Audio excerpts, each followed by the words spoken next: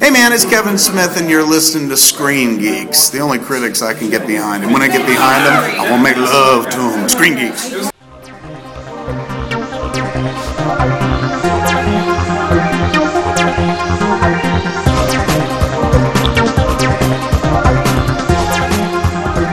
what's up everybody? Welcome to Screen Geeks Radio. I believe it's episode 172 now. This is Dave. This is Barry. This is Detective Elliot Stabler of the SVU. Oh, wow, okay.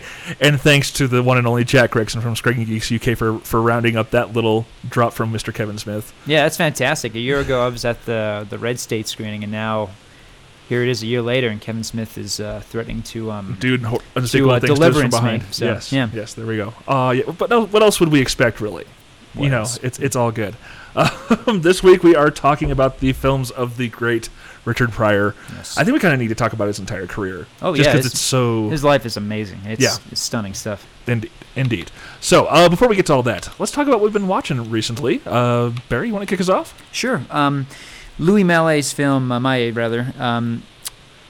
on 42nd Street. This is the last thing that he ever did. This is one of our great directors, and this is a movie that I actually had to watch when I was a theater major in college. This is a production of Uncle Vanya that was done in this crumbling theater, directed by Andre Gregory, and amongst the actors in the cast, George Gaines and Julianne Moore.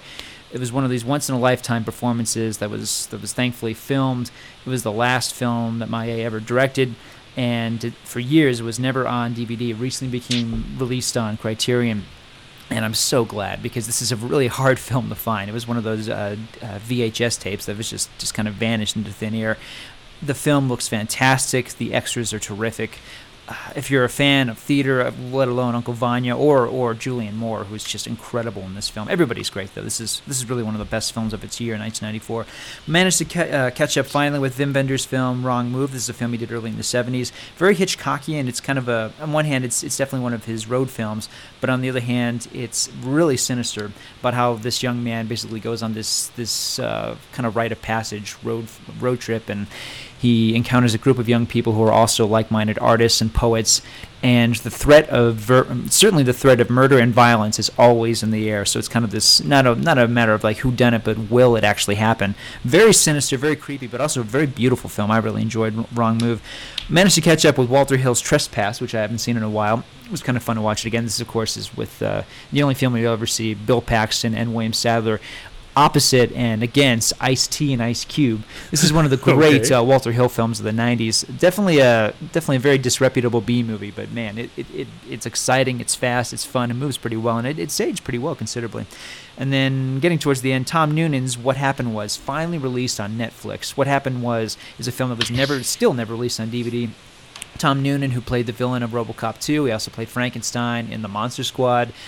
He was the villain in Last Action Hero. He's like kind of one of those go-to guys to play villains, because he's kind of a sinister-looking dude, but a very talented character actor. He wrote and directed this film. It's a two-person film in which it's basically the worst date that you could possibly imagine between two people. It's kind of like a real sinister and frightening My Dinner with Andre. Anyway, it's called What Happened Was. Check it out on Netflix. It's a terrific film. Almost done. Two more. Kenneth Branagh's film Peter's Friends. This is the film that Kenneth Branagh did right after Dead Again. It's an ensemble film. It's been compared to The Big Chill, and deservedly so. It feels a lot like The Big Chill in a lot of ways. Very hit and miss. You definitely see Kenneth Branagh's brilliance as a filmmaker. I don't think it's one of his strongest films, because the script's written by Rita Rudner is not quite that great. And then finally, I managed to get a copy of Fireflies in the Garden. This is a movie that was filmed back in 2008, same time as 1,000 Words, ironically enough. Amazing cast. This is Julia Roberts, Willem Dafoe, Hayden Panettiere, Carrie-Anne Moss, and in the lead role, Ryan Reynolds. This is a movie that was filmed a long time ago. It was shelved for years, finally released on DVD, and it's not the disaster you might have heard. I think the problem with it is that it's one of these epic, sprawling, real sad stack family stories. The film is 90 minutes long. It feels like it should have been about 2.5 hours. It's way too short for all the characters. So kind of a mixed bag. I'm glad I finally got to see it. That's it for me this week. Very cool. And that sounds way better. All right, sweet. Sorry, folks. I had to make a quick audio adjustment there. We sound a bit better now. So, Ethan, why don't you go ahead and go next? What you been watching, sir? I watched an old Mario Bava movie called Hercules in the Haunted World. Okay. Of course, starring the one and only Hercules. Great guy.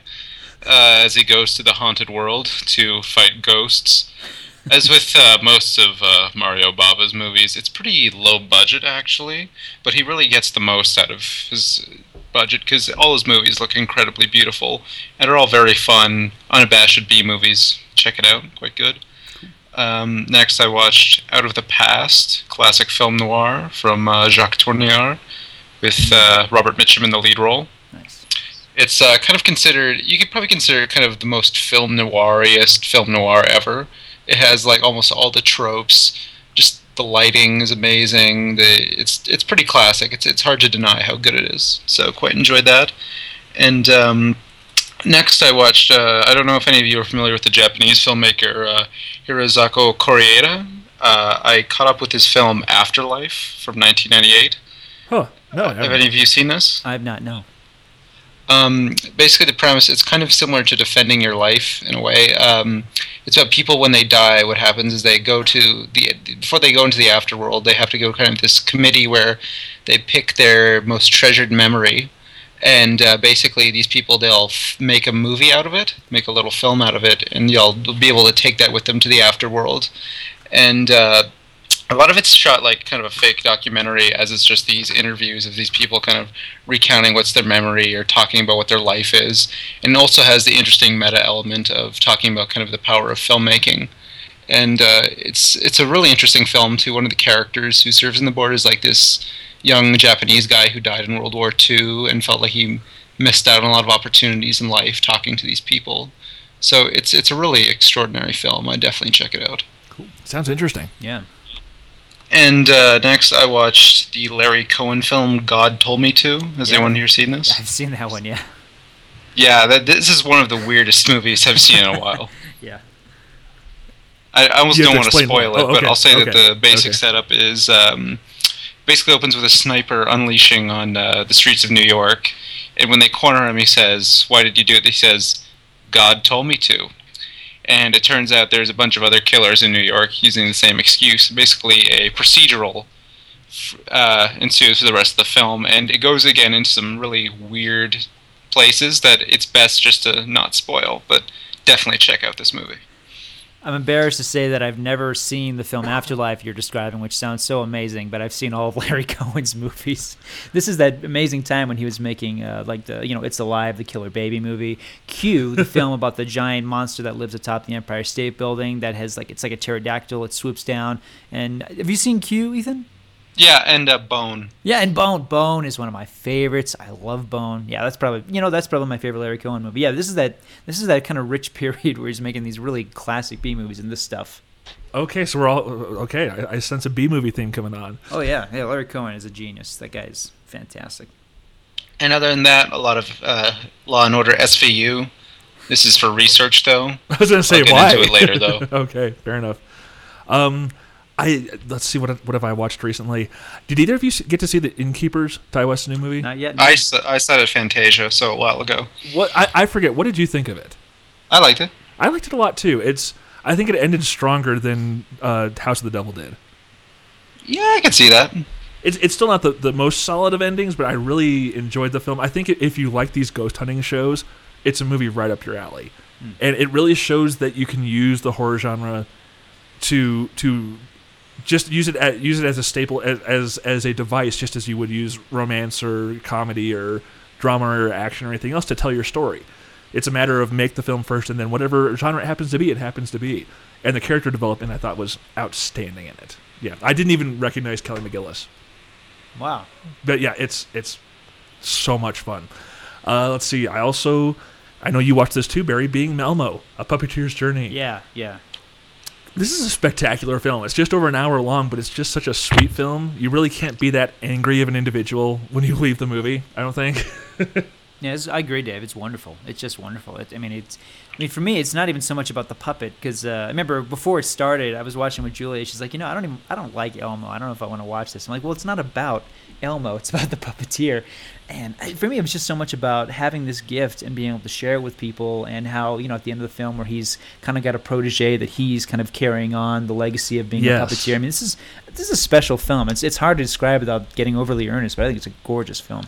the stories about his interactions with Jim Henson, I thought were really gave an interesting insight to show that, that really was Jim, that he really was that kind of guy, that kind of giving individual, and just kind of egging him along. And it's just it's a wonderful film, really. I mean, it's easy to geek out watching this. So remember the scene at the Labyrinth premiere, and you just kind of see casually, like Jennifer Connelly, like, casually kind of walking around in the background and talking about the Dark Crystal. Like, oh, this is Jason Segel probably watches this thing in a loop every day at his house. Exactly. And the interesting thing is, we think of Elmo and we think, well, this guy can't have been with the Muppets that long. And you're like, oh yeah, he has. And working with Captain Kangaroo, and it's such a blast from the past for me.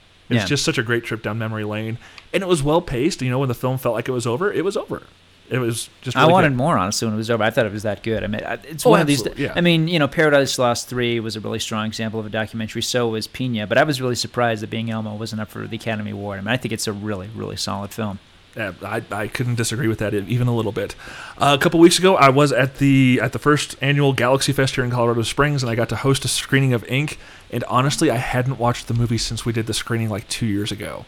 So it was like watching it all over again, and the film still holds up for me. Cool. I gotta say, so it's still got that emotional center at the end, and I love it. If you haven't seen it, it's on flipping Netflix. People, watch it.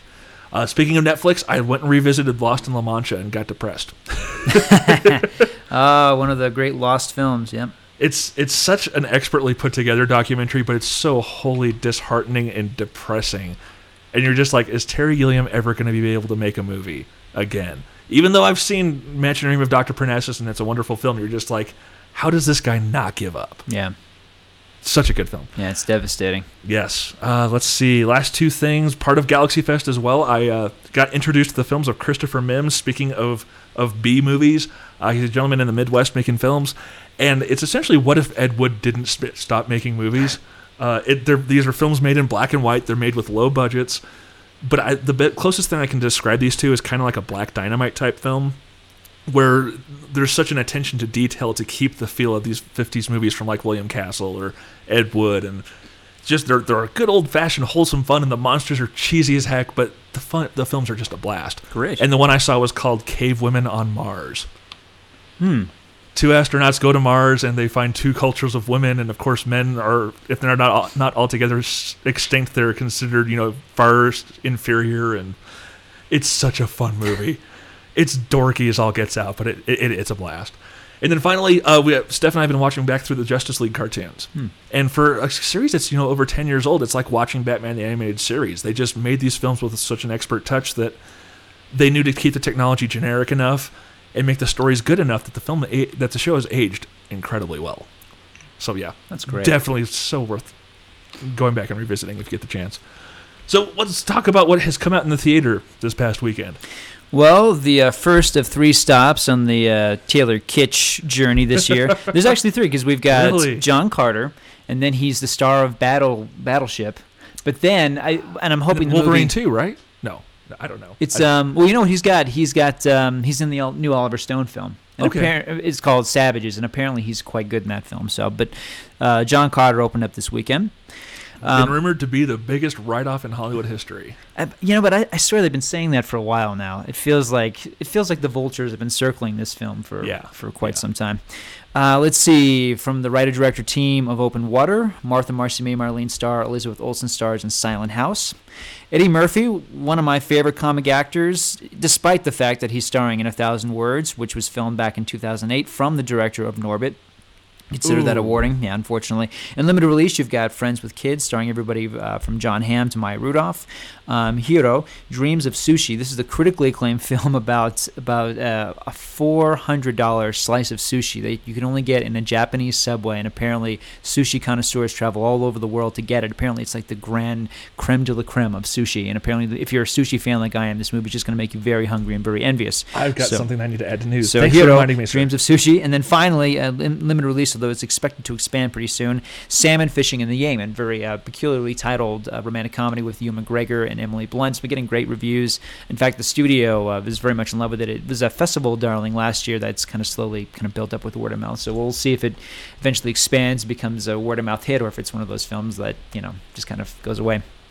Okay, so did you see any of these? I saw Silent House. Did you see any of these, Ethan? Oh, I saw John Carter. Caesar, you took the bullet. You go first. You sound like you're still in pain. Well, the thing is, I didn't hate it, and I think a lot of the reaction to it has become because it's been such an easy target in a way. Yes. Just because, but it's not that bad, but it's very, very mediocre. Like you can tell there's a lot of money up there on screen. I think even the tone of the movie isn't bad. Like I think it has the right spirit. It's just kind of boring. Okay, so it's like Prince of Persia.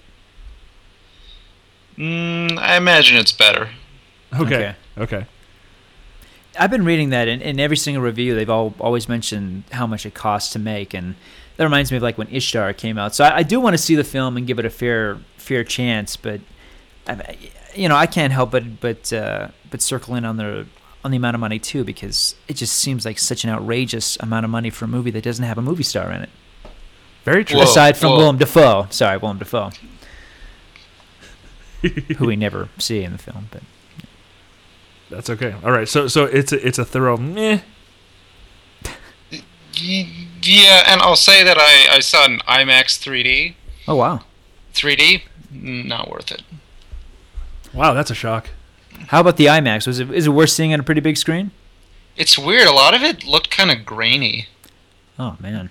Huh. And the thing is though, the ticket cost $19. Oh my gosh! But luckily, I had a free movie on my Scene Rewards point card, so you didn't actually pay money. Okay, okay. At least you didn't pay money. Then I'd feel really bad. If I had paid $19, I would have been pretty pissed. Yeah. Wow.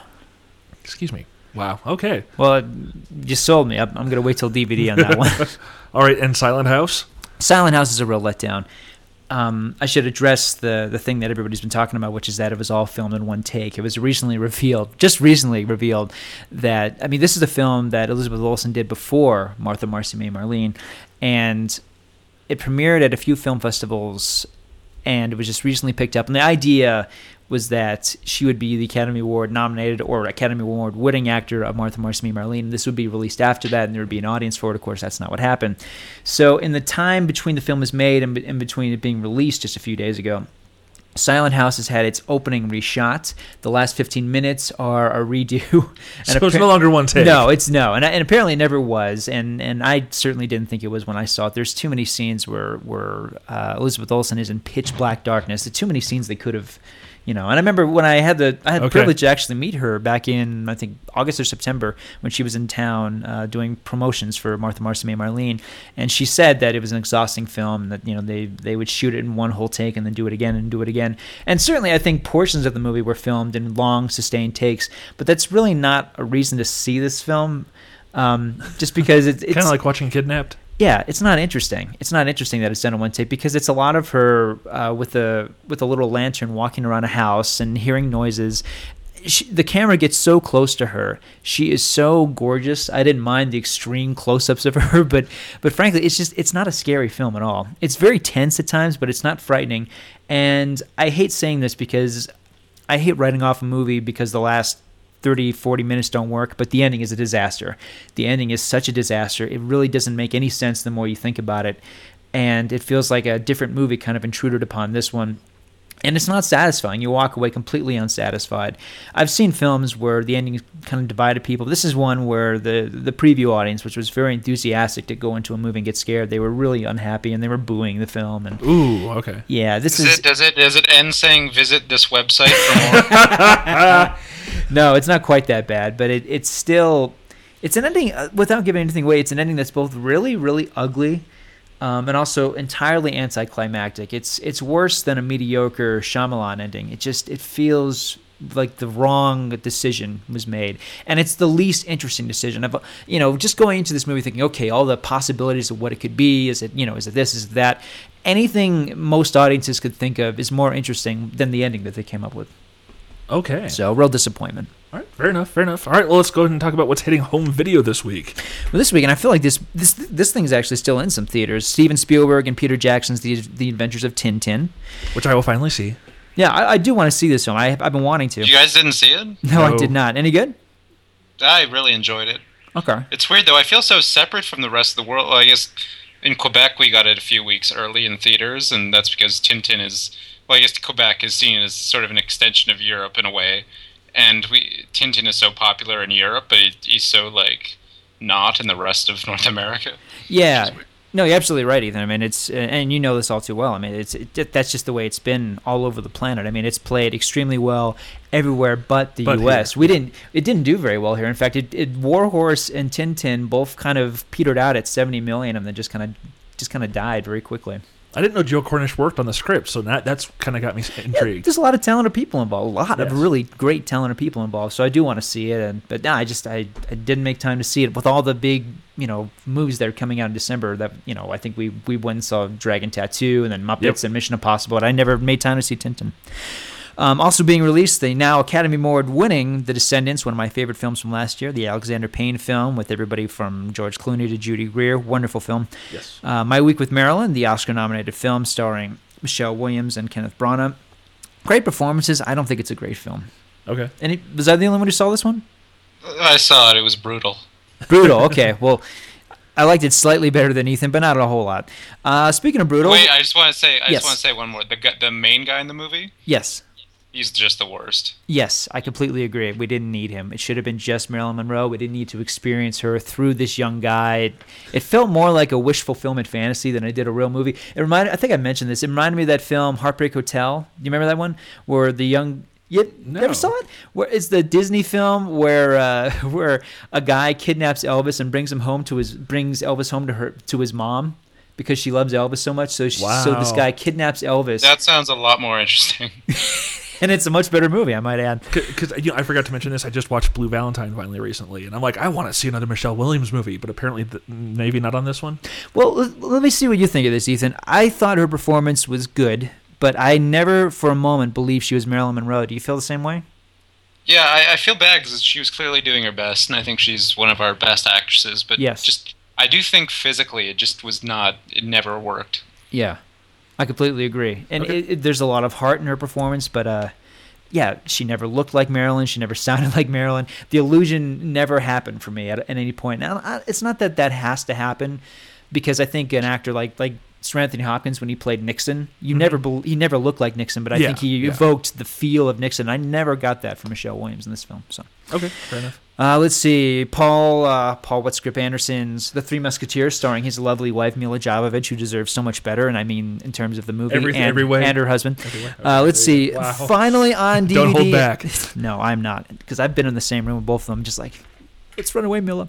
Melancholia, finally on DVD and Blu-ray. Melancholia. I feel like I saw this thing forever ago. I can't wait to see it again. Is this your pick for the week, pretty much? I'd say so. I mean, this is going to look so beautiful on Blu-ray. Yeah. And Julia loved this one too. I mean, we just loved this movie. Amazing film. I didn't get to see this one. This thing was in and out of theater so quickly. Jason Reitman's Young Adult. I've been wanting. There's a reason. You saw it? Yeah. It was okay. Yeah. I saw it. It was good. For me, Reitman's films can take some time for me to get to really grow. I mean, like Up in the Air, I respect and enjoy a lot more than I did when I first saw it. Yeah. The more I look back on Young Adult, the less I like it. Just because most of the characters, I mean, Patton Oswalt's awesome in it, but for the most part, and it is a very realistic, I think, portrayal of some people, just how jacked up they are. But it just got on my nerves. Well, I've heard the problem is that even though her performance is great, Charlize Theron's character is completely unlikable in every way, human shape and form. Yes. That's kind of the point. Exactly. Yeah. That's the thing about Reitman. I may not like the film, but I admire it because he doesn't give you the ending that you want. He gives you the ending that makes sense. So very cool. Well, I'm looking forward to it. I'll let you know what I think of it when I see it. Easily, hands down, one of the worst films of 2011. That would be Happy Feet 2. Although, if you see it for any reason at all. Someone else saw it? I was the only person who saw it. I was sent a screener of this film. That's how I got to see it.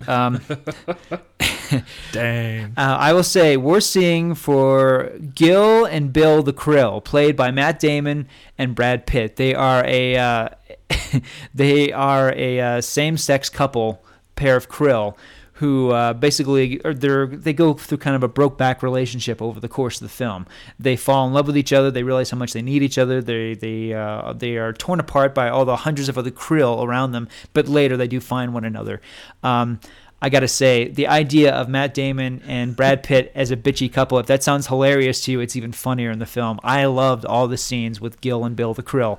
Okay. The rest of the movie is a chore to sit through. Okay, fair enough. Let's see. On Criterion, one of the great films by Martin Scorsese, The Last Temptation of Christ, starring Willem Dafoe. I don't care if you're someone of faith or someone of no faith. This movie is very challenging. So if you've never seen it before, it's not like going at all. This is a tough film, but it's a brilliant, brilliant film. And where else can you see David Bowie as Pontius Pilate, for Pete's sake? There you go. And Peter Gabriel's score is beautiful. This is a film I love and appreciate very much, though it took a while for me to get there.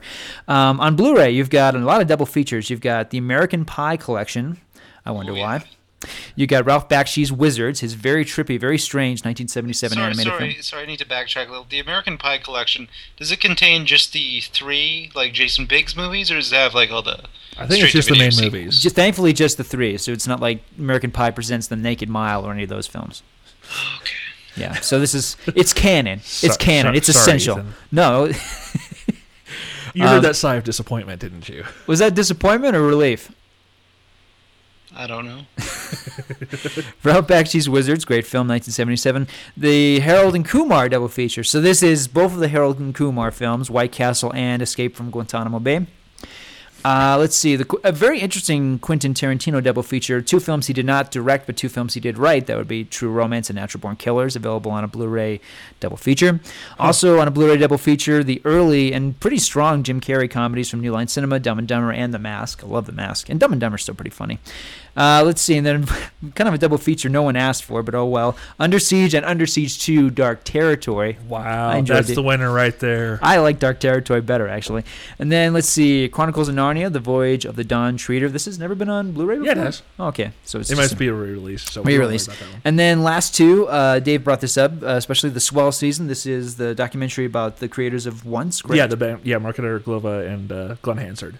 Then and the Guild. Really good. Okay, it's really good. Yeah, I need to see that. And then the Guild season 5.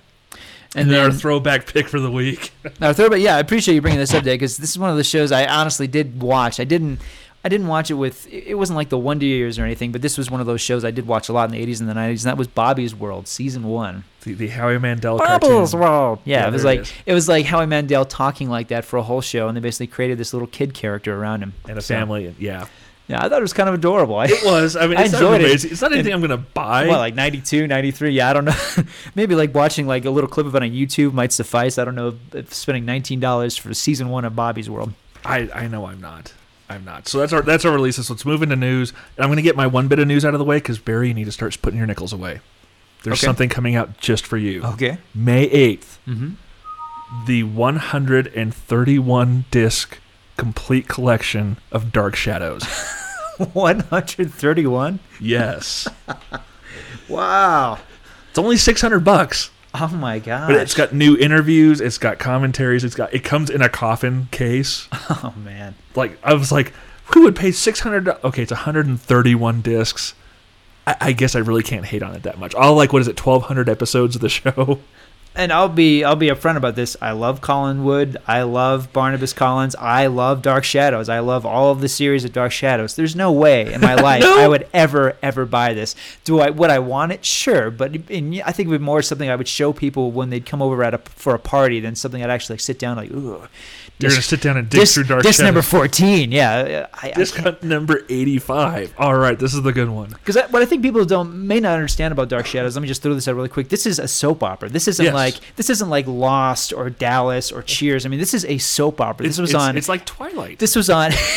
No, it's not. No. This was on every day for years. That's why there's so many discs. I mean, that's why Dark Shadows just kind of goes on and on and on. Yeah, that's a little too much. I'm not a Dark Shadows completist, and I don't even know if a Dark Shadows completist would want this. That's too much of a good thing for me. Is there such a thing, sir? Is there really such a thing? Yeah. Between watching all the old episodes on Netflix, which I've been doing, and the movie coming out, I think by good. I think by June I'm going to be so sick of Dark Shadows. So. Okay. Speaking of the movie, where's the trailer for that? That's an excellent question, man. We got Frankenweenie, which opens up in October, and we haven't. Yeah, I completely agree. Where is the Dark Shadows trailer? And I've been kind of wondering about that. It's waiting in the shadows. Okay, sorry. Well, Obvious joke. I don't know. No, it's a good question. I mean, yeah, this is one of the big tent poles of the summer. We have the Prometheus trailer, and where's Dark Shadows? Yeah. So yeah. I wonder if they're waiting to attach it to some big movie coming out, but I don't know. It's 2 months away. Well, we'll see. We'll see. What have you got, Barry? Well, in this corner, you've got The Girl. The Girl is a film about Alfred Hitchcock, and it stars Toby Jones as Alfred Hitchcock. I think pretty inspired choice. That's interesting. Okay. Imelda Staunton as his wife Alma. That's excellent casting. I can totally see that. Sienna Miller as Tippi Hedren. I can't see that at all, but that's intriguing. The director is Julian Gerald. This is the director of Red Riding, the first Red Riding film, 1974, which starred Andrew Garfield. Good film. Yep. And also Becoming Jane. This is going to be a TV movie, apparently, so this might be on HBO or Showtime. That hasn't been confirmed yet, but this is going to be a TV movie. So that's the first Alfred Hitchcock movie. In this corner, you've got Alfred Hitchcock and the Making of Psycho. This is going to be released in 2013, whereas The Girl is 2012. Alfred Hitchcock and the Making of Psycho is based on the Anthony Rambello book of the same name. It's funny to me because this is a textbook for all my Hollywood history class. Yeah, Nice. every year I've had this as a textbook. It's about obviously the Making of Psycho. Alfred Hitchcock is played by Sir Anthony Hopkins. I think a very inspired choice. Helen Mirren as Alma. Can't see that at all, but that's interesting. That's really interesting. James D'Arcy as Anthony Perkins. I think that's pretty inspired, Okay, actually. okay. Excuse me, I'm sorry. Hugh Dancy. Hugh Dancy from Stardust. Oh, Yes. okay. I'm sorry. Excuse me. Hugh Dancy. I'm sorry. I don't know why I wrote James D'Arcy. Hugh Dancy as Anthony Perkins. And finally, kind of the wild card, and while most people have heard about this film, Scarlett Johansson as Janet Leigh, which I can't see at all, but that's intriguing. The director is Sasha Gervasi. This is the director of Anvil, the story of Anvil. Awesome documentary. Yes. And Sasha Gervasi, he was the drummer for the band Bush. Remember Bush from the 90s? Yeah. So these are the dueling Hitchcock films. So You just blew Ethan's mind. yes, it's pretty I awesome. love Bush. I did too. I used to listen to that band all the time. I think we're talking about the same thing. But I used to. This is the late '90s. I used to wear flannel and listen to Bush, and it's kind of like the soundtrack to all the girls who wouldn't go out with me. Okay. Hey, that song "Mouth," man. I want I saw to Gavin stop. Rossdale recently on Carson Daly. Yeah. No, I wasn't watching Carson Daly by choice. It was just I was just up late and it was on. I love how you feel the That need to guy. justify that. I wasn't really watching Carson Daly. Just gonna happen. So I'm sorry. What was Gavin Rossdale like? I don't know. That guy's just a joker. All right then. Wow. Have you got anything else, Barry? You got a couple more. I got just two more. RoboCop. It's officially happening. Unfortunately, the remake of RoboCop. The director is Jose Padilla. This is the director, of course, of Elite Squad, the critically acclaimed film, and the star is Joel Kinnaman, the star of the Emil Hirsch Invincible Monsters in Russia film, The Darkest Hour. That's where you might know Joel Kinnaman from before. And the release date is set. It will officially open summer of 2013, opening in August. PG-13, I'm sure. I'm positive, yes. And finally, I just thought this was really intriguing. Variety had this big article about Goon. Goon opened in Canada, had a huge breakthrough opening. In fact, Ethan, let me ask you really quick. I know that you did some red carpet coverage for Goon. Did you get to see the film? Yep. How is it? It was good. I didn't laugh a lot, but I'm very particular about comedy. But it's a good movie. Okay, and it's a pretty straightforward comedy, like Slapshot, or? Yeah, definitely. Okay. Well, what I thought was really interesting, Variety was reporting that it had this gigantic opening in Canada. But intriguingly enough, the biggest business for the film was in Quebec. And in Quebec, of course, that's a French-speaking province, the dubbed version was the version that played. And that was really? Yeah, the most successful version of the film was dubbed.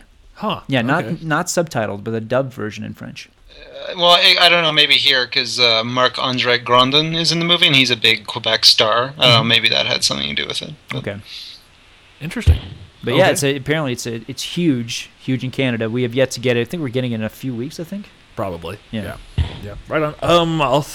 Ethan, why don't you bring up the couple of trailers you wanted to, because these are worth talking about for sure. The On the Road trailer? Please, yeah. It looks freaking awesome. Yeah, I'm pretty excited for it too. I'm intrigued. I mean, I read Kerouac's On the Road when I was in college, and it really was. It wasn't one of those books that changed my life. It wasn't like The Razor's Edge or The Scarlet Letter, where I just feel like this is what literature is. But it is one of the great novels. It really is. For years they've been saying this is an unfilmable book.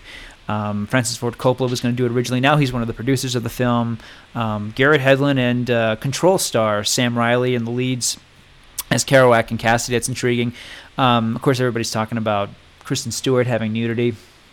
There you go. I'm excited to see a Kristen Stewart performance, honestly. That I find really intriguing because we forget that she's actually a very good and capable actress. So, Sweet. but this is Walter Salles, the director of The Motorcycle Diaries, which certainly feels kind of like a cousin to On the Road. So this movie was made about 2 years ago. It's been on the shelf for a while, which is not good. But if it opens at Cannes, and if it lives up to the trailer, this could really be something. I'll say I'm very excited too to see Viggo Mortensen as William S. Burroughs. That's who he's playing? Yeah. Wow.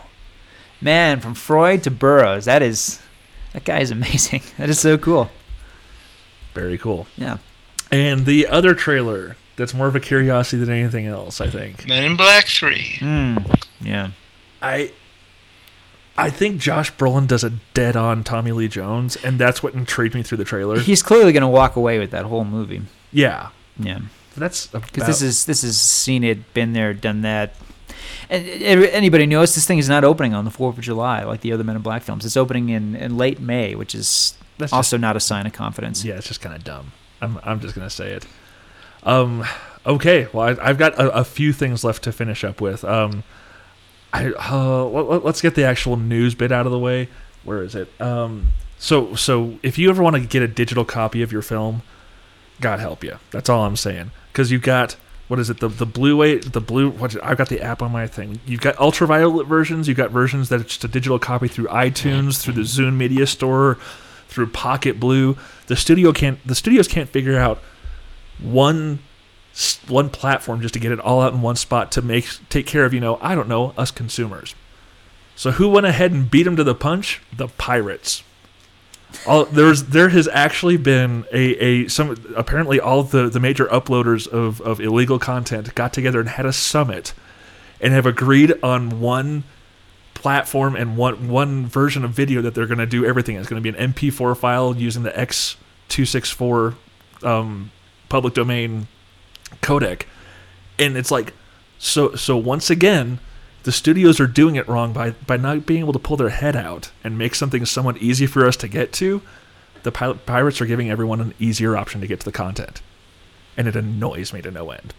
I'm just amazed that there was a pirate summit. That's part one that's funny. And I know that it's not like literally pirates. I mean, I know it's like a bunch of 13. I know it's a bunch of 13-year-olds like, hi, I go by, my handle is, Chewbacca's wife or something. But like, I find that intriguing that they all made this collective decision together. And like, wasn't there a narc in that meeting? I mean, like, how you'd think this was actually brought up over at Framerate over at the Twit Network, and it just blew my mind. They have a very similar idea to this that I do. It's if people would make the content easier to get to, it'd just be easier. It let us do it. But yeah.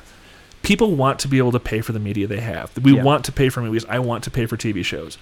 To go through the cumbersome DRM-filled BS that the studios make us go through, make it easier for me. I want to give you my money. Please, please, please. But as long as there's an easier option, piracy is always going to be a viable alternative. Man. So, yeah. Ah, boy. Yeah.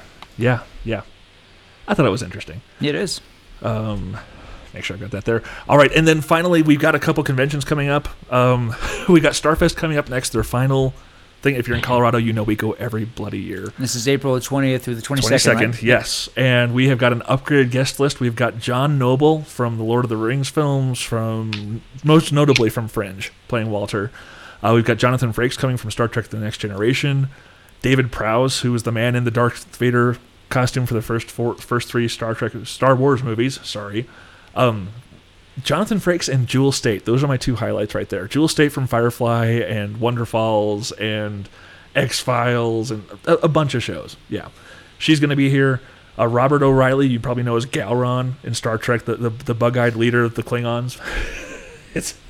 That is kind of fun too. And then who else we got? We got Dee Wallace. Dee Wallace. Dee Wallace has worked with everybody from Steven Spielberg to Joe Dante to Peter Jackson. I mean, her filmography is really, really extraordinary.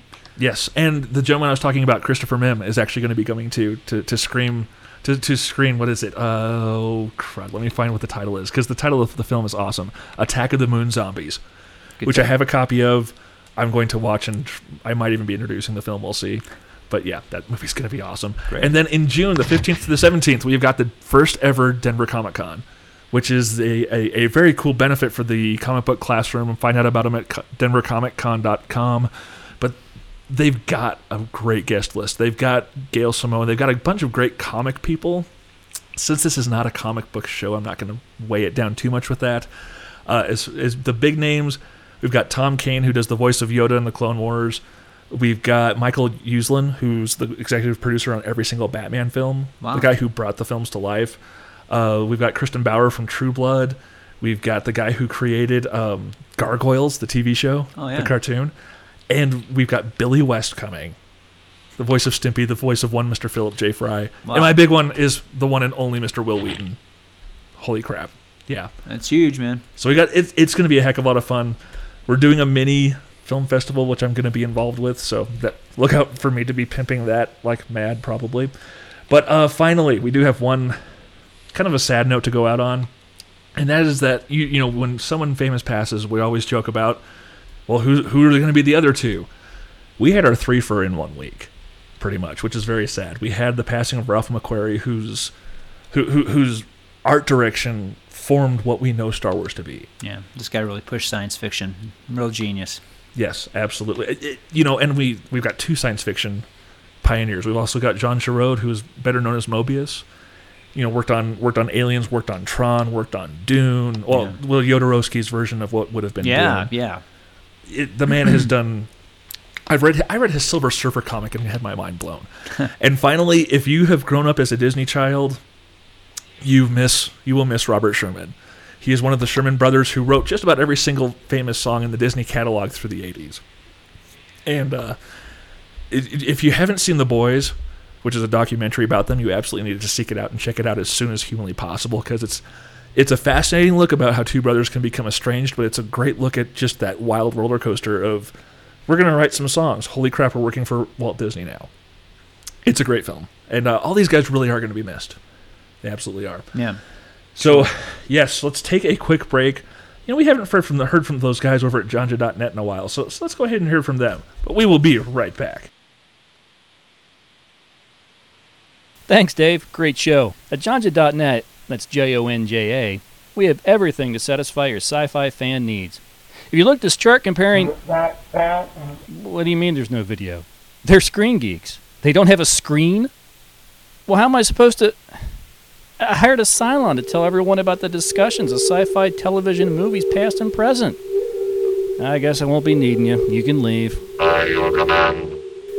Come on, I had Nichelle Nichols beam in to talk about our long list of exclusive interviews, including Zachary Quinto, Amanda Tapping, and the crew of Mystery Science Theater 3000. Hailing frequencies are always open at jonj.net. Never mind, Miss Nichols. Thanks for coming in. I don't believe this. Oh, great. Now here comes my special guest to tell people about Jonja.net's Flash Arcade. Forget it, man. They can't even see you. Oh well. Maybe everyone will find their way over to Jonja.net to see and hear everything for themselves. Thanks for listening. Now back to Screen Geeks. That's a major accomplishment after 35 years of being a failed filmmaker. Lloyd Kaufman gets to be on ScreenGeeks.com. And we are back, and since we are talking about Richard Pryor, there's only one button we need. Usually when we say that, we mean... Matt Damon. Oh no, when it's Richard Pryor, we have to have the button ready to go. Yeah, indeed. So why don't you take us down this journey, sir?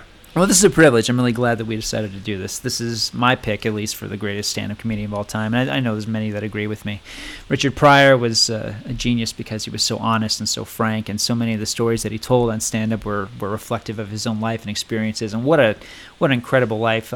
Without getting too deep into it, although it does come up when we talk about JoJo Dancer, Richard Pryor was born in 1940 in Peoria, Illinois. He very famously grew up around prostitutes because his family ran a whorehouse. His grandmother was the madam of the whorehouse. Apparently his mom worked there, and it was just one of these these. That explains so much. Kind of a late 20th century Dickensian sort of life growing up, and really just full of like heartache and tragedy and violence and just some of the things that he's experienced. I mean, he's talked about very openly in his stand-up comic. Of course, Pryor served in the military for a period of time. He eventually broke out as a stand-up comedian. Once he finally kind of got in and really, really established himself as a very accessible stand-up comedian, he said, well, he didn't say screw this, he said something else. And he decided to walk away from it saying, this is not me, this is very safe, this is very homogenized. He came back as a very foul-mouthed, also very daring, very bold, very controversial, and absolutely breakthrough stand-up comedian whose style of comedy was very reflective, it was very honest, it was very personal, it was very painful at times, and always extraordinary. And he found ways to make us laugh at things that are not even remotely funny. It was when he came back as that sort of stand-up comedian that he really kind of took the world by storm. And this is where we kind of come in with his filmography.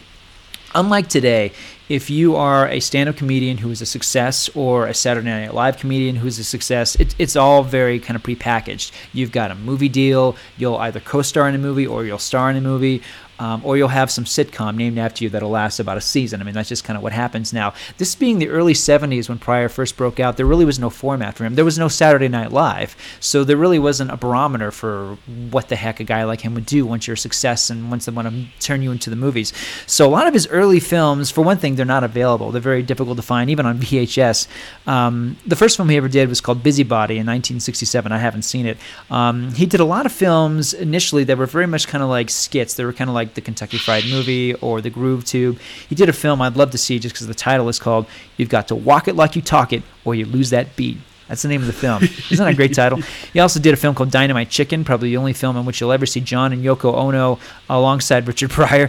His breakthrough film came in 1972, directed by Sidney J. Furie. It's called Lady Sings the Blues. Have you two seen this? No.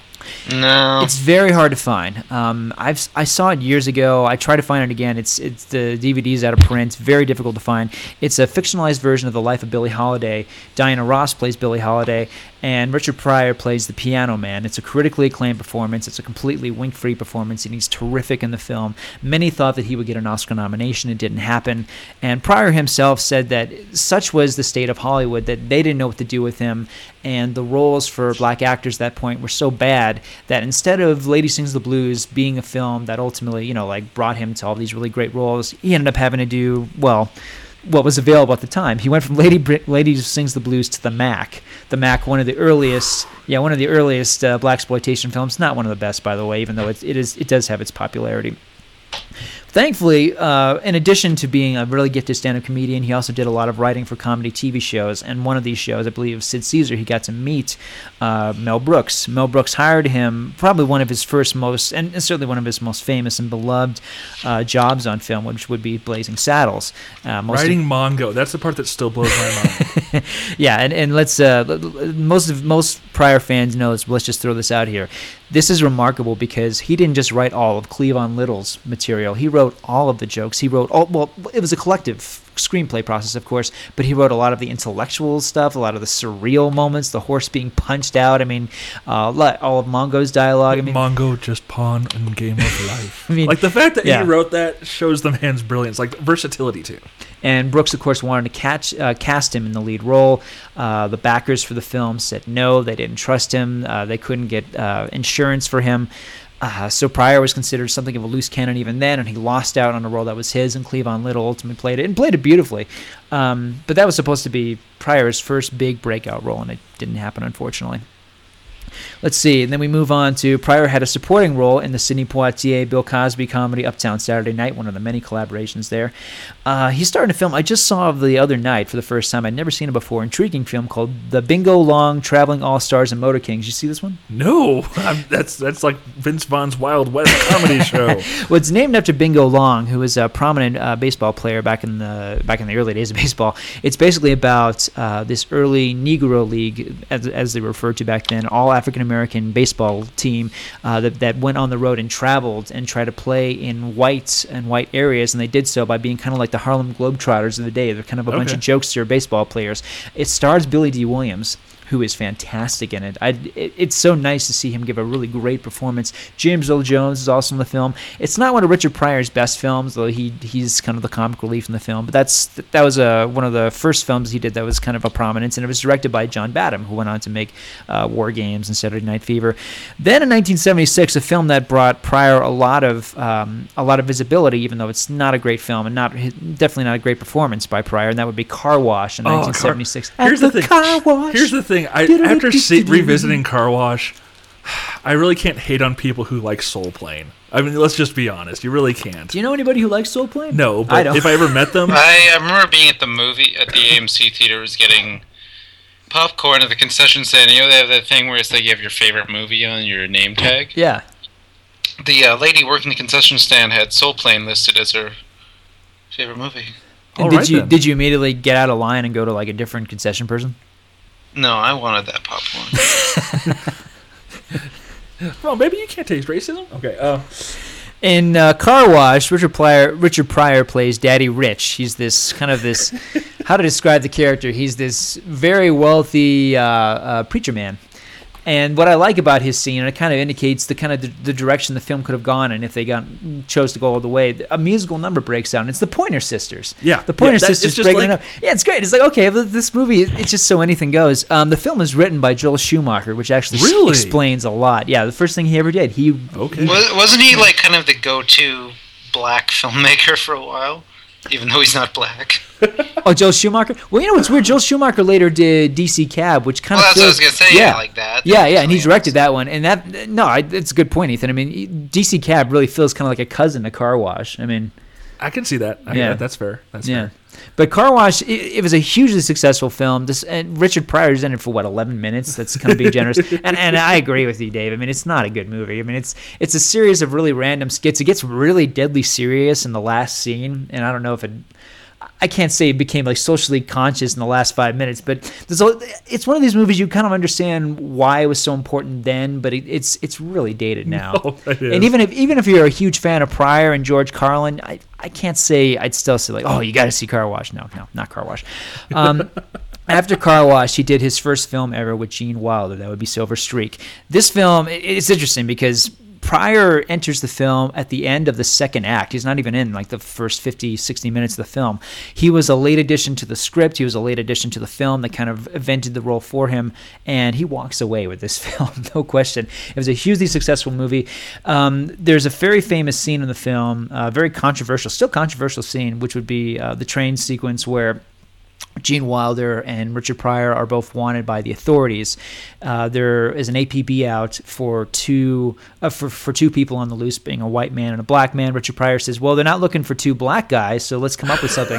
So do you remember this scene? Pryor takes Gene Wilder into the men's room and teaches him how to be black and covers his face with shoe polish like Al Jolson. Talk about something you could not pull off today. No. But you know what? And let me just throw this out. I don't mean to like give away the joke or whatever, but for me, the reason the scene still works and why it's acceptable, if you want to put it that way, is that Wilder gets out of the men's room and they manage to sneak onto the train together, and Wilder is giving this outrageous, awesomely offensive depiction of a black man, and Pryor is horrified, and there's two black people who see Gene Wilder's performance, and they're horrified. It's the two white cops that see Gene Wilder, and they think he's a black guy, and they let him on the train. I mean, for me, that's why the scene works. But it was that scene was Pryor's idea, and it was meant to be kind of confrontational and controversial then, and it still is. But it's the comic highlight of the movie. And I think it's a great scene because of the way Pryor and Wilder play it. It is. But let me ask you a question. Bringing up this scene and bringing up Pryor's stand-up comedy as well as things he pulls in several other films. Yeah. Could you see him as being, in a way, a black version of Andy Kaufman? He's just doing what he thinks he needs to do and screw the consequences. We're going to go out on a limb because half the stuff that Kaufman did you couldn't do now. Right. Yeah. And most of the stuff Pryor did you couldn't do now. I mean, Chris Rock, eventually modeled himself to be the next Richard Pryor. Sure, and Eddie Murphy did the same thing too. Yeah, but they can't even go as far as Pryor went. No, and it was a different time too. The N word. You just. That's why I have my hand on the bleep button, because half the lines we're going to use are going to drop. Yeah. So yeah, but No, that's a real. I'm still thinking about that. It's a really intriguing comparison because you're right. He kind of rewrote the rules of comedy. What was acceptable and what was funny. I mean, he made pathos and things that are so tragic, so funny. The thing that struck me. I mean, before we keep moving, I should probably save this for the end, but I really think that one of the testaments to Pryor is the fact that his stand-up still holds up for the most part. Yes, it does. Whereas a lot of comics, like in the 90s and the 80s, you go back and they're like, hey, how about that airplane food? Right. No, dude, really? Yeah, making Dan Quayle jokes. Yeah, it's all dated stuff. Ethan, did you see Silver Streak? No, I didn't get to. A lot of Richard Pryor movies are on Canadian Netflix, but not that one for some reason. Okay, no, it's too bad because I think it's actually one of his better ones. Oh, that scene. I mean, it really they kind of do a reprisal of it in Stir Crazy, just without the blackface. That's true. Yeah. And I haven't seen Stir Crazy in a while, so I'll let you guys kind of take that one because it's been a while since I've seen it. Let's see. He followed it up with Greased Lightning, which was which was a historical film about one of the first African American race car drivers. Kind of a pseudo successful film. And I guess before I should continue, I should note that Pryor did a ton of movies with Michael Schultz. Michael Schultz was he was the African American director before there were African American directors. I remember even Spike Lee said, yeah, before me, it was Michael Schultz. Michael Schultz did Barry Gordy's The Last Dragon. He directed a lot of Richard Pryor movies. He directed Car Wash. I mean, Michael Schultz was the guy to go to for a while. Let's see. And then that leads us to the first movies I'm mentioning, Pryor and Schultz, which is Which Way Is Up. Did you guys see this one? I did not. I like this one. It's a strange movie. It's an unusual Pryor film. It's a remake of The Seduction of Mimi, an Italian comedy, and it's a weird film. Pryor plays 3 characters in the film, and he's basically jumping on that before Martin Lawrence and Eddie Murphy made a career of playing multiple characters. And Pryor's very good in this. In fact, he's terrific in it. The movie is really edgy. It's really edgy. It's kind of mean-spirited, but it does have one of these redemptive endings. Pryor is married to a woman, having an affair with another woman, kind of leading a double life. He plays his crusty old grandpa. There's a scene where his wife is trying to basically spice things up in the bedroom, and she ties him to the bed and, let's just say, does a deliverance on him. And it's hilarious, by the way. It's hilarious. This is it's funny because it's one of these movies I can't even imagine most comic actors getting away with today. Which Way Is Up is really, really edgy stuff, but it's hilarious, and it feels like a real tailor-made Pryor movie, unlike some of the family films he did later on that kind of an awkward fit. Anyway, let's move on. After that, he did Blue Collar. Am I the only one who's seen Blue Collar? No, I've seen it. Thank you. What'd you think of Blue Collar? Very, very good movie. Yeah, this is my favorite Pryor film, just in terms of his performance. This is Paul Schrader's film debut as a writer-director. Paul Schrader, I mean, this is one of these guys. We should do a show on Paul Schrader, for Pete's sake. I mean, his career as a director and a writer just kind of speaks for itself. But this is Richard Pryor, Yaphet Kotto, and Harvey Keitel. This is... just see it. This movie is out of print on DVD. It's one of these movies you kind of have to search for and find. Hopefully, I'm hoping Criterion will release this on DVD one of these days. Pryor's performance is primarily a serious one, although he has a few funny one-liners, but mostly it's serious. And I think he's fantastic in this movie. This is my favorite serious performance that he's given. I think, why it's so good is because he's dramatic, but he still gets to be kind of that Richard Pryor-y guy in a way. He still gets to be kind of that loud, kind of funny guy. Yeah. It's like when a lot of comedians do dramatic performances, people are like, oh, well, it's amazing because he's not the same, but it's actually good because he is kind of the same. Yeah. I totally agree with you. There's a lot of pain to that character, and there's a lot of pain to that character's journey, and it's not a feel-good movie, but it's a fantastic movie. So, yeah, if nothing else, please, listeners, check out Blue Collar. That is a fantastic movie, and it's a terrific Richard Pryor movie. Unfortunately, the same year, Pryor followed up Blue Collar. And again, these are the roles that were available to him, and he took them. He starred in the title character as The Wiz, the Sidney Lumet remake of The Wizard of Oz, the Motown remake of The Wizard of Oz, where Diana Ross, who is, by the way, a magnificent singer and performer, Diana Ross was supposed to play Dorothy Gale in her 20s, and Diana Ross looked about 40 when she did this film. Michael Jackson, of course... Cocaine's a hell of a drug. Okay, sorry. Michael Jackson plays the Scarecrow. He's not really an actor, but he's very charming, and certainly as a song and dance man, his brilliance shines through.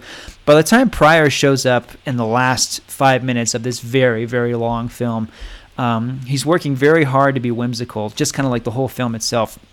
This is one of these movies that kind of killed the grand period, the golden age of Hollywood, that 1970s period where directors and writers were kind of in control, because you had all these great filmmakers like Sidney Lumet and William Friedkin and Francis Ford Coppola and Scorsese, who made their mark at the beginning of the decade, and at the end of the decade they were making these big, bloated, overdone, pretentious, overlong, just gigantic turkeys, and this was Sidney Lumet's.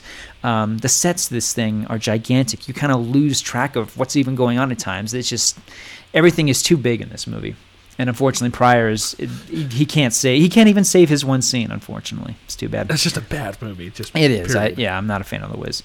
Let's see. He followed that up with California Suite, an adaptation of a Neil Simon ensemble comedy. In the film, Pryor actually has a sequence with Bill Cosby, and sad to say, it's been regarded as the one scene in the movie that doesn't really work, unfortunately. Oh, man. Considering he started off... Wait, sorry, this is directed by Altman, isn't it? No. California Suite, that was a different one, right? California Suite was Herbert Ross, wasn't it? I'm bringing up. You're on it. Okay. Yes. Because there's one, because you're right. There is one that Altman did, but I think that's a different one. Okay. California Suite with Jane Fonda in it. I think so. Yeah. Let's see here. Okay, where did I even get the director right? I thought it was Herbert Ross. Director Herbert Ross. You got Herbert Ross. Okay. Yes, sir. Yeah, because there's I think Plaza Suite. I think that's the one you're thinking of, Ethan, which is also Robert Altman directed, Neil Simon farce. But yeah, okay. Yeah. Unfortunately, yeah. Man, I would have loved to have seen Richard Pryor work with Robert Altman, but yeah, unfortunately that didn't happen. Though we got some interesting directors coming up. Following that, 1979, you got the first Richard Pryor concert movie, Richard Pryor Live in Concert. This is him young, raw, undiluted, untapped, unsurpassable. It's an amazing film. Hard to find. It's not like Live in the Sunset Strip or Here and Now, which are very accessible. Live in Concert's a little hard to find, but man, if you find it, this is like some of his best stuff. It's amazing. If you get a chance to see Live and Smokin', don't. No. Yeah, thank you. That's another bad one. We'll definitely get to this. So yes, unfortunately, he's got three great concert movies, but he's got two that are stinkers. But anyway, also in 1979, The Muppet Movie. I forgot he was in there. Remember the Muppet movie? Yeah, I've always loved his scene because he's got that absurd line where he's an ice cream man and he gives Kermit the Frog dragonfly ice cream. I just love that there's like a brand of ice cream. It's like mashed up dragonflies. And remember, it was green. Remember? Yes. Yeah, I'm sure it was just mint chocolate chip, but you got to make the frog happy. Hey, what the heck? Yeah, exactly. And then let's see. And you kind of jumped on this, Dave. I mean, Pryor, unfortunately, he wasn't in control of all of his films at this point. So you did have a few concert movies that were kind of released basically as really bad reproductions of former concert movies or just had bad footage. One of which is called Richard Pryor is Back Live in Concert. It's like this really bad bootleg version of Live in Concert. Unfortunately, that was in theaters. Some people actually saw it. He did a couple of religious parodies, both of which have no laughs in them. One is a Marty Feldman film called In God We Trust, in which he plays God. Good casting, but not good. Yeah. And then Holy Moses, which really wasn't very good at all. And then finally, kind of the golden age. This is where he was a huge movie star, one of the biggest names in Hollywood. Starting in 1980 with Stir Crazy, which is still the top-grossing film he's ever made. That movie made over $100 million in 1980. The second pairing with Gene Wilder, and a gigantic hit. Well, opening up with the scene with the oregano. That wasn't oregano. It's for the motherland! That was, like, beautiful. It was brilliant. I will say it's interesting, I guess, the racial connotations of him working with maids at the beginning. I think it's pretty interesting. Yeah, he had to be the part of the wait staff. Yes. And it's interesting we should note this film's directed by Sidney Poitier. Yes. That blew my mind. So I love the idea of him, like, just filming these scenes and being behind the camera and be like, yes. Good.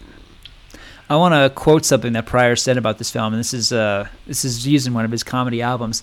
Apparently, they actually filmed at a real working penitentiary, and he and Gene Wilder got to the set, and Gene Wilder and Richard Pryor are kind of joking around with the inmates, and they're joking, making jokes, and apparently at one point Gene Wilder turned to Pryor and said, "Richard, this is great. They love us," and Pryor said, "No, man, they don't love us. They want to us."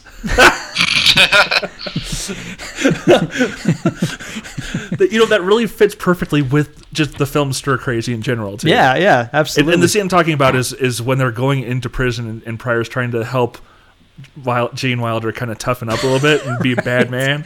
Oh, Yeah, I remember that scene. It's not doesn't go over the line like Silver Streak does, but it's very reminiscent of Yeah. that fish out of water thing. Yeah, for two people like Pryor has in his book, which I brought with me, Pryor Convictions, the book that he wrote about his life. He's very apologetic about some of the stuff that happened over this period of time because at this point sorry to bring it up, but his substance abuse was kind of getting out of control, and Wilder has said, even in the book that he wrote to himself, saying that at times Pryor was very aloof because he would be in kind of a drug haze, and one day he would fire everybody, then the next day he would come back and it would be okay, and it was very kind of chaotic working with him at times. The watermelon story. But they did really love each other, and they really did love working with each other. But yeah, at times it was, exactly, the watermelon story. Apparently at times it was really tumultuous because you never knew what you were going to get with Pryor. Yeah, and I guess I should bring up what the watermelon story is. Yeah, please do. There was a point where on the set of Stir Crazy, everyone had watermelon because it was hot outside. Everyone sat around having watermelon and enjoying it. And two of the camera guys were tossing a slice back and forth like a frisbee, and one slice lands at his feet, and he's like, "I know what this means," and he storms off. Doesn't show up the next day. Says, "I quit." Shows up the day after. The cameraman's been fired, and he's back all happy, hunky dory. Yeah. At which point, Gene Wilder says, "I'm pretty sure he was doing drugs while we worked on Stir Crazy." Yeah. It's a shame. There's actually a huge chunk of Pryor's life he says he doesn't even remember during this time. In fact, I think it was. I remember him once saying he doesn't even remember making The Wiz. That's okay. No one can remember him being in The Wiz. That's all right. Yeah, that's fine. So you're fine there, Pryor.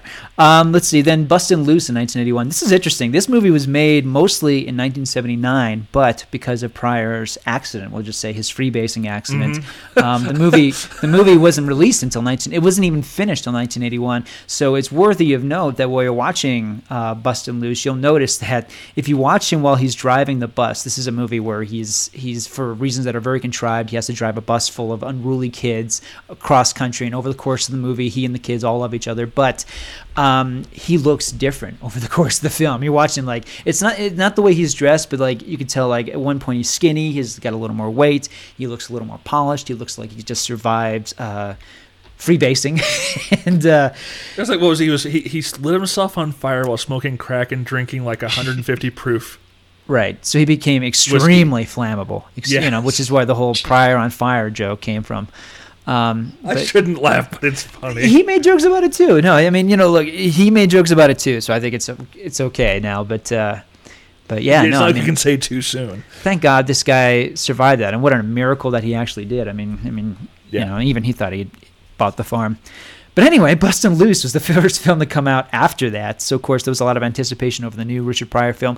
Bustin' Loose came out around the same time as Live on the Sunset Strip, which is the film where he talks explicitly about all that, in which he compares his cocaine addiction to being a kid who just liked to go into the cookie jar a little too much. Yeah, Live on the Sunset Strip is one of the great concert films he's done. I love all of it. I love his three concert films, Live in Concert, Live on the Sunset Strip, and Here and Now. But yeah, I think Live on the Sunset Strip might be the best one.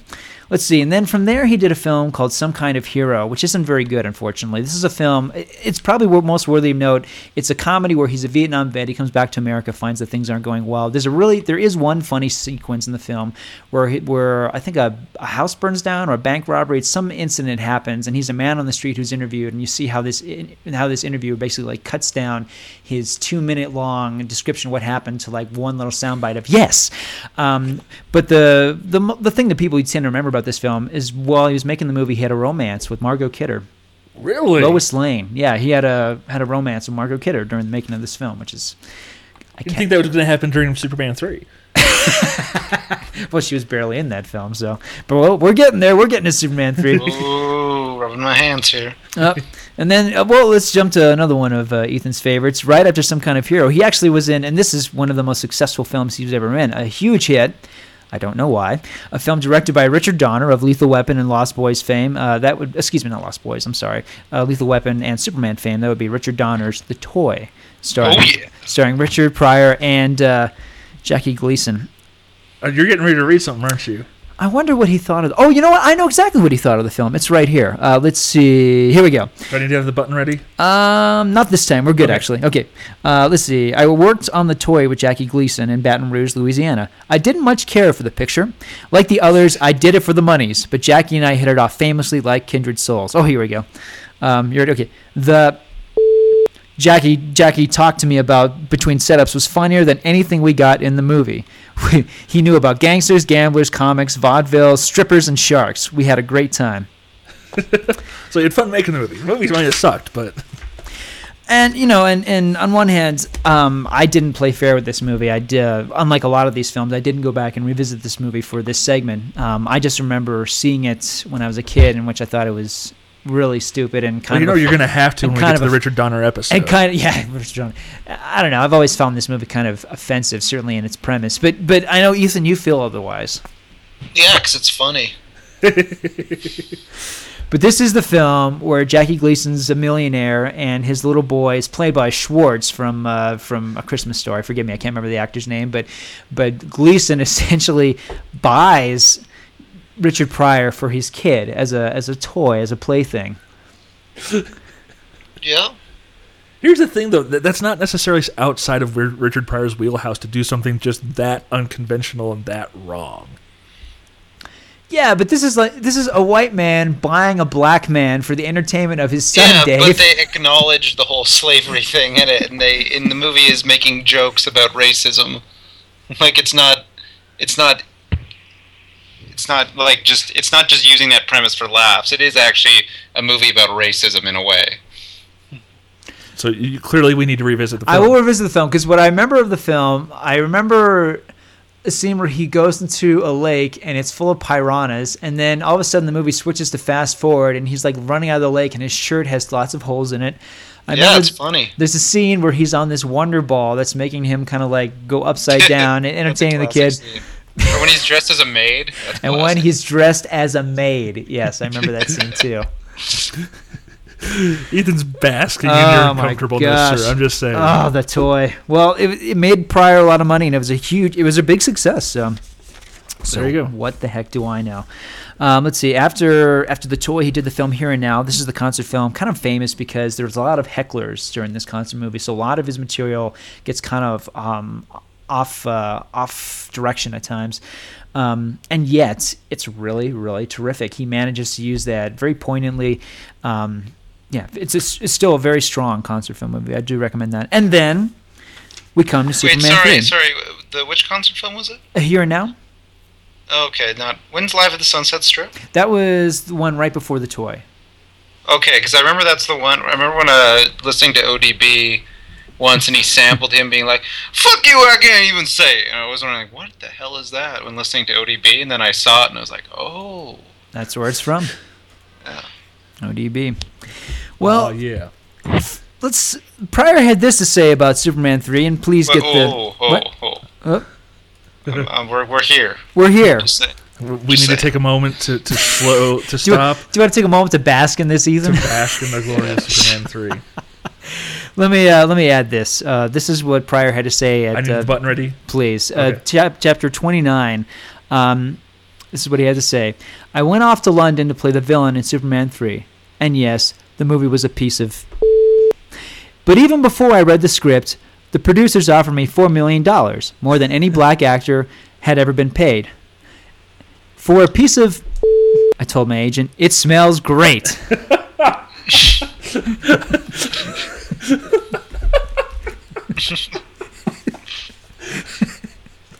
So there you go. I love it. Now, this is another one, for those of you who haven't listened to this show, this is another one that Ethan has said that I certainly need to revisit, and I will, because it's actually something of a... You have it, don't you? I own this film. I gave you the collection. I've seen the film in the last 5 years. I don't like the film. I never have. I think it's the worst of the Superman movies. I do. There's great. It's worse than 4. Come on. Yes, I'll take Nuclear Man over can't go there. Richard Pryor putting on a cape and then going on skis down the side of that stupid. Just thinking about that makes me laugh. Stupid. The part that gets me is when he's trying to come up with the chemical combination for kryptonite. It's like, I don't know what this is. Let's look at the cigarettes. Oh, it's tar. Okay. And how Or they. the all-time best scene when he's wearing the giant foam cowboy hats. Oh my gosh!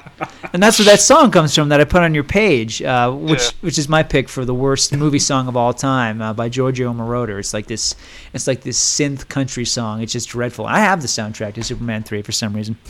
Yeah, there's good stuff in the movie. I love all the Lana Lang stuff. I think it's really nice. But yeah, Pryor. This is. I sometimes wonder. It's not a high point. I will admit that. A few episodes we talked about what would happen if Eddie Murphy starred in Star Trek 4. And like to me, this is like the worst case scenario of what could have happened if Eddie Murphy starred in Star Trek 4. I can't do this movie. I just can't. Mirror World Superman. I love it. And Robert Vaughn is the evil mastermind, and they create this machine that can. What about evil? I think Richard Pryor is great in it, but I think even everything beyond him is good in it too. Like Evil Superman, like you said, Lana Lang. There's a lot of good stuff. That's in that good movie. stuff. I love it when the opening scene is good. It has it opens up with this slapstick ballet, which, again, I'm not sure. It doesn't feel like it belongs for this movie, but it belongs in some movie. I don't know if it belongs in this one. Well, it's a Richard Lester movie too. Yes, it is. Yes, it is. Yeah. So yeah. I think you can tell he's putting his stamp on it. And yes, the scene where Clark Kent has to battle the evil Superman in the junkyard, that is a good scene. I'll admit to that too. Or when the Leaning Tower of Pizza, he stands straight. Yes. That's good. Or when Superman's at a bar. Yes, licking the pizza. All right, well... You're like, please, let's move on. You know what? Another film, hugely successful, was one of the top-grossing films of, 1983. Mm-hmm. So. Okay, we can move on. All right. I'll let you off the hook. To Walter Hill's Brewster's Millions. I love Brewster's Millions. Do you love Brewster's Millions? Because it is the epitome of the black man outsmarting the white people. It really is. Yeah, it's kind of like an early Eddie Murphy movie, yeah. Like, you can take the film to be quite a racist, have racist undertones. Essentially, it's, well, we don't want him to, we want to have this boy's money. And so we're going to make him jump through these obscenely stupid hoops to try to keep this money and just, what's a decent guy, get what is rightfully his. It's kind of like Trading Places that way, though. Yeah, it is. It is, but it's just the sheer levels of genius and brilliance. Like the bit with the stamp still gets me every time. I like the bit with the stamp. I do remember that. This is one of these movies I always remember watching a lot as a kid when it came on HBO, just to see Richard Pryor and John Candy in the same movie. And Walter Hill directed this. Walter Hill. I've always found the movie more entertaining than funny. I think it has one of the most important political concepts to come out of a film in probably at least 20 years. Which is? And that is none of the above. We're seeing that whole idea of none of these choices is good enough for me come back around in the biggest way possible. Every year every year since that sentiment has been rising more and more. And so I can just say none of the above, and anyone who's seen Brewster's Millions, they're like, yes, exactly, that's it. Well, it's about a guy who gets so sick of all this money. He gets so sick of all those choices, and it gets the. Well, it's just when he's running for office. He's like, "Look, all of us are jokers. None of us are worth doing this crap." So, is this your favorite Pryor movie? It might be. It might be. I love that aspect of it. That aspect of it really resonates with me. Okay. Ethan, have you seen Brewster's Millions? Sorry. No, that's okay. That's all right. Pryor did like 40 movies. It's like when we postponed this episode by a week, I had a chance to go back and see the Bingo Long Traveling All-Stars. But I mean, this guy did so many films. There's even a couple I haven't seen. I have seen this next one though, and this is probably my favorite, just because Pryor directed JoJo Dancer, Your Life is Calling. This is the story of his life. JoJo Dancer, is the fictitious name of his character, but it's about a little boy who grows up in a brothel with his parents. There's a scene where it recreates Pryor's freebasing accident. You see him working on movies. You see him working in stand-up. The film is tremendously funny. It's also really painful and powerful at times. It's not perfect. It's not perfect because, Pryor is so close to this film. It's hard to say, I guess I'm trying to word what I think is wrong with the movie, and I think maybe just because there's so much of, he's had such an amazing life, and it's hard to get it all into a movie, so some of it's a little jumbled. But I think his performance is amazing, and I think in terms of him being revealing himself to this point, I think it's a pretty amazing movie. Have you seen this, Ethan? Sorry, say the title again? JoJo Dancer, Your Life is Calling? No, I haven't seen it. Okay. I don't think that that one was available. Yeah, it's not on Netflix. Okay, Yeah, so yeah. that's why I wasn't able Yeah, to I think it's on DVD, but it might be one of those DVDs that's out of print. Another great Pryor movie that people need to see. Yeah, JoJo Dancer. Moving on, Critical Condition. Did you guys see this one? I did not see that one. It's not good. It's not good. He's a con man who talks his way into a hospital, pretends to be a doctor. It's just no laughs. It's just really, really stupid. Following that, I think it was, the same year, he did the movie Moving. Did you guys see Moving? Moving is weird because it's kind of like Bustin' Loose in the sense that it feels like it wants to be a family movie, but it's R. It's a hard R. And Moving is basically about this guy who's going on a moving trip, and it's all the wacky people he encounters while he's moving. And it's pretty sad when Dana Carvey in drag essentially steals the whole movie. Dana Carvey is one of the movers, and he seems like the most normal, nice guy. And then halfway through the trip, like you see him driving the truck, and he's totally in drag, and he's singing along to Dolly Parton music, and that's like the comic highlight of the film. At one point, Richard Pryor dresses up as a kung fu master. It's not a good movie. It's really, really stupid. Really stupid. Okay.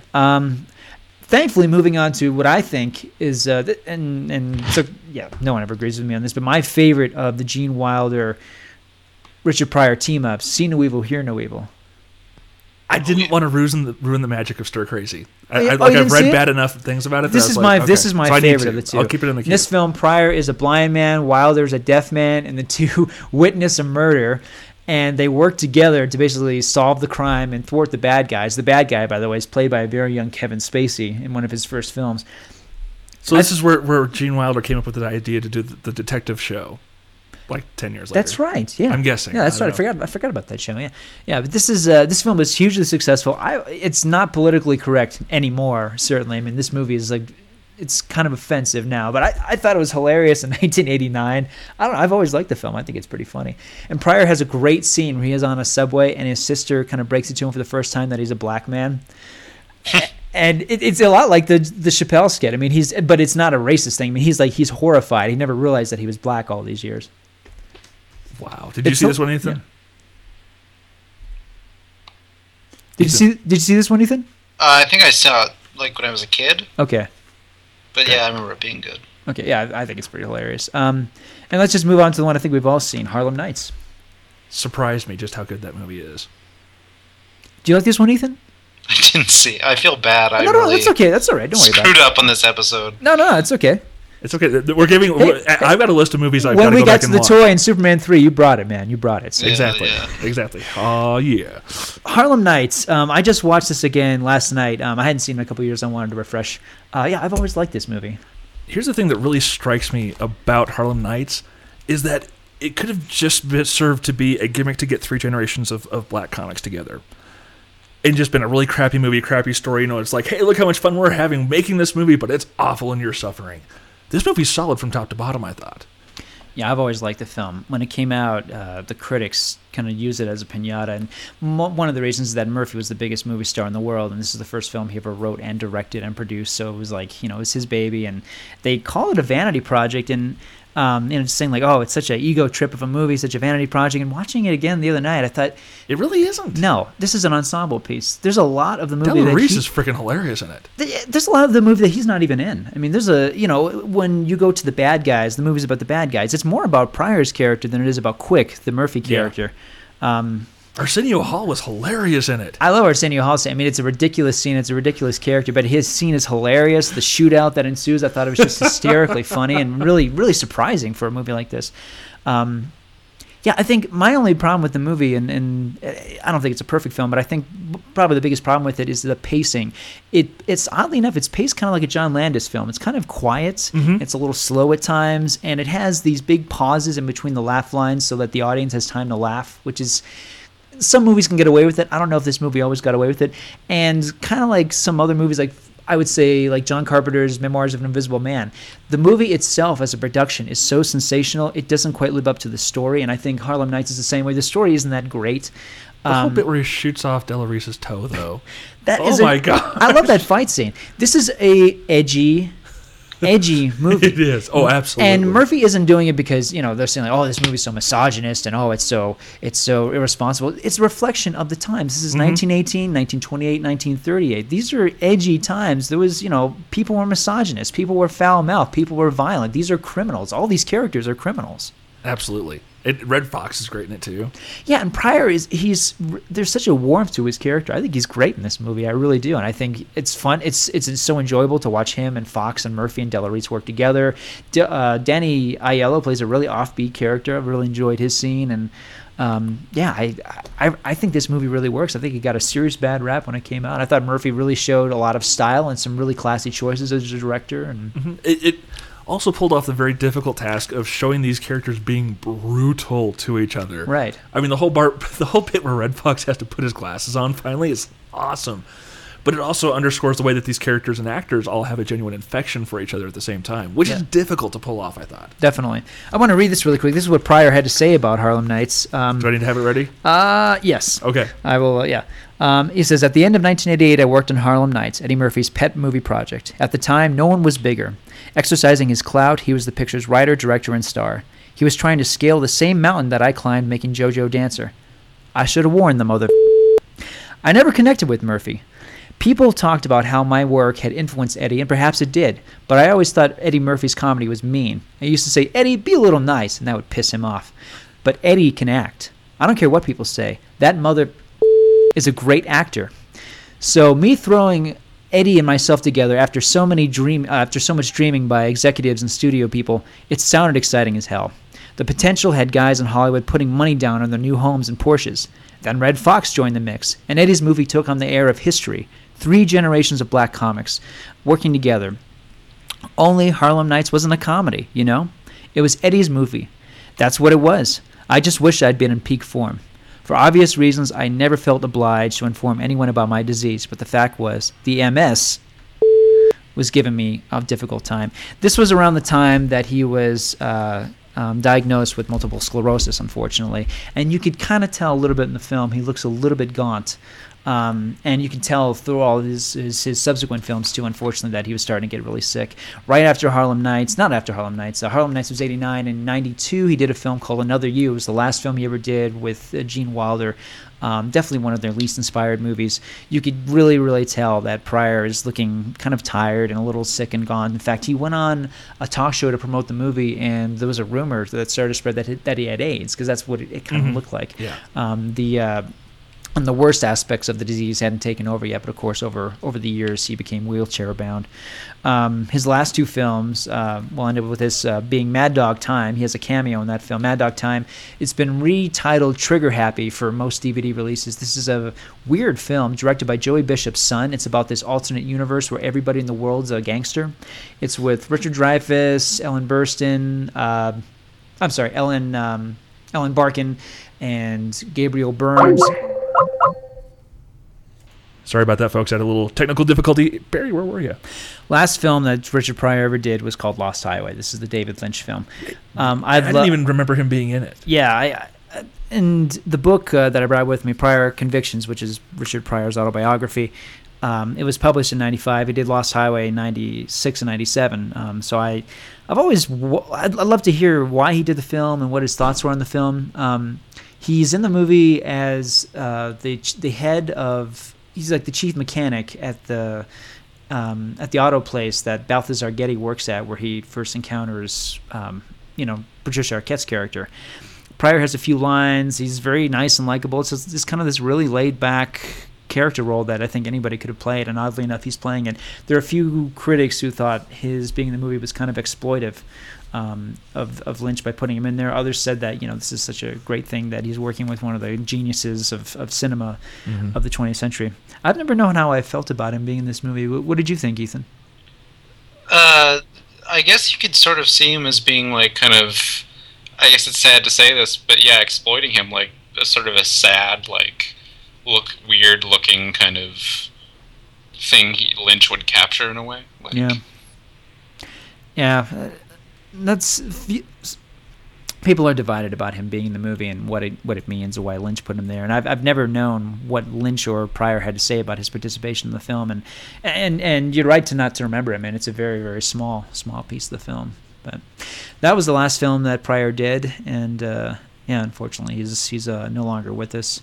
For my part, I just want to mention Blue Collar, Silver Streak, JoJo Dancer, Your Life is Calling, and Richard Pryor live on the Sunset Strip. I remember watching Pryor's Place. Thank you for mentioning Pryor's Place. That's a TV show he did. Yeah. It was kind of an early, it's almost like an African American Sesame Street. There were puppets and there were cartoons and there were skits and there were celebrity guests. Like Robin Williams was a guest at one point. I wish Pryor's Place would come out because the Richard Pryor Show, I've got that on DVD and that's fantastic. That was the show that he did for a while before the network said, no, they canceled him. Though it's really, it's full of genius and it's got Robin Williams and Paul Moody on it. Pryor's Place, that was on long enough. It was a good show. Yeah. So if you have your favorite Pryor moments, I'd love to hear about them too. Yeah, please. But I loved doing this discussion. So thanks guys for doing it. I know Ethan wanted to do it, but like going through and discovering this stuff has just been a it was a pleasure. Thank you. Yeah, it's definitely. All right, so let's go ahead and talk about what's hitting theaters this week. This week, Casa de mi Padre, starring Will Ferrell, the all-Spanish movie starring Will Ferrell, and apparently has one of the more soon-to-be most infamous sex scenes of all time. Oh, no. Yeah. I believe it. Okay. You've been warned. 21 Jump Street, starring Jonah Hill and Channing Tatum. You can't say anything, but did you actually get to interview him? I did, and Jonah Hill actually asked me to say something about the show. He's like, as soon as you have the chance, promote the movie. Yeah, so... Yeah. So are you allowed to, or? Jonah Hill asked me to say something about it, okay, and I could say that it's absolutely hilarious. I love this movie. I think it's the first really hugely funny movie of the year. It reminded me a lot of the other guys. It's just a total smackdown of this genre. Yeah. See, you have to go there. Now I have to see it. Yeah, it's a lot of fun. It's very funny. No question. It is vulgar and morally irresponsible and crude and raunchy and absolutely hysterical. Are you finally on the Channing Tatum train? You know what? He has a knack for comedy. He had a knack for it in that awful Amanda Bynes movie, She's the Man, and I think he's in good form here. It's not like the most amazing performance, but he's very good, and he more than holds his own with Jonah Hill, which you can't say that about everybody. So I don't know if I'm necessarily on the train, but, hey, maybe between this and Magic Mike, maybe we're going to see a different side of him this year. So, all right. Yeah. Cool. In limited release, you've got Jeff Who Lives at Home. I've seen this one. This is a great movie. This is, let's see. This is Jason Segel and Ed Helms and Judy Greer and Susan Sarandon and Ray Day Chong. This is a great movie. This is the new film by the Duplass brothers, their first film since Cyrus. It's really, really funny, very strange, very unpredictable. I like this film a lot. Cool. And then The Kid with the Bike, the critically acclaimed film, is Justin Spooling in some theaters this weekend. Sweet. All right, let's move on to DVDs. I know we're cranking through it, folks, but we want to get through the... I want to end the show quicker. Yeah. That's what we're trying to do. All right, well, next week on DVD, you got David Fincher's The Girl with the Dragon Tattoo. David and I saw that together. Really enjoyed it. Good film. Yeah, I'll never see it again. You'll never see it again? I will see it again. I would like to see the film again. Let's see, The Muppets. Speaking of Jason Segel, The Muppets is coming out. I have pre-ordered from Amazon. Dave has something to say about this. Finally, on DVD, Battle Royale, the complete collection on Blu-ray. If you don't have it, it's worth getting, especially if you got it. Here's where I'm sitting. I've got it pre-ordered from Amazon for $20 on Blu-ray. It's going for $37 on pre-order right now. But looking through it, I've got the Arrow release from the UK, the region-free version, and apparently a lot of the stuff's the same as far as the actual film itself. Like, it's this exact same transfers and everything. You do have to own Battle Royale 2. And it's missing like an hour of features from the Arrow version. So I think I'm actually going to cancel my pre-order. Okay. But if you don't have it, and if it's the same transfers as what I've got, I think it's outstanding. If not, looking even better yet, from what I've heard. Okay. So yeah. Also on DVD, we got Roman Polanski's Carnage with Kate Winslet, Christoph Waltz, John C. Reilly, and Jodie Foster. I really like this movie. It's got limited appeal, but it's very nasty, very funny. Dave and Ethan like this one a lot more than me, though I got to admit the performances are amazing. Tinker Tailor Soldier Spy, definitely worth checking out, especially if you're a fan of Gary Oldman. He's remarkable in this film, full of a lot of really remarkable performances in the movie. Yes. Jonah Hill in The Sitter. Did you see this one, Ethan? I will. Yeah, me too. I wanted to see it. It wasn't in theaters very long over here. On Criterion, you've got Letter Never Sent, the 1959 film from the Russian filmmaker Mikhail Kalatazov. And also on Criterion, great movie from 20 years ago, The War Room. This is about... That looks interesting. Yeah, it's really good. Bill Clinton, when he was running for president, there's a lot of James Carville footage. It's a lot of fun. Yep. So it's a full doc, right? Yeah, it's good stuff. Yeah, very, very revealing. A lot of fun to watch. And then finally, Wes Craven's The Hills Have Eyes Part 2. This is his original 1995 sequel, the infamous film finally released on Blu-ray, most famous for what? Having a flashback from the point of view of a dog. There you go. All right. Wow. And I'm going to save the stupid release for next week. Okay. I won't mention it until next week. So, had a good time. It's been a good episode. Folks, if you want to email us, by all means do. Shoot us an email at podcast, Barry, Ethan, or Dave, all at screengeeks.com. We should be back next week doing another episode talking about all kinds of fun things, making fools of ourselves. It should be all good. And we can catch, Barry, your work over at MauiTimeWeekly.com. Thank you. And Ethan, where can we find your work too? In a dumpster somewhere. Awesome. I've been finding clips of Concordia and all this stuff you've been doing, Fade to Black. I've been finding it on YouTube. Yeah? Yeah. Watching it? Yeah, I've been watching it. I watched that really good, let's see, it was a really good sit-down interview you did talking about Miss Bala and A Separation. That was really good. Yeah. I'm glad. So sweet. Maybe you should like it on Facebook. Oh, I should. Hey, you're going to go Did I not like it on Facebook? I thought I did.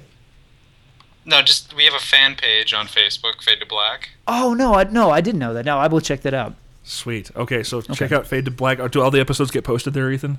Yep. Okay, so... And usually I post them on my Facebook. Cool. All right, so if you're not friends with Ethan, you should be. But if you're not, Fade to Black on Facebook. You can catch all the episodes there. Check it out. And yeah, stuff. I guess that'll do it for this week. But yeah, so until then, this is Dave. This is Barry. You've got to walk it like you talk it or you lose that beat. This is Gus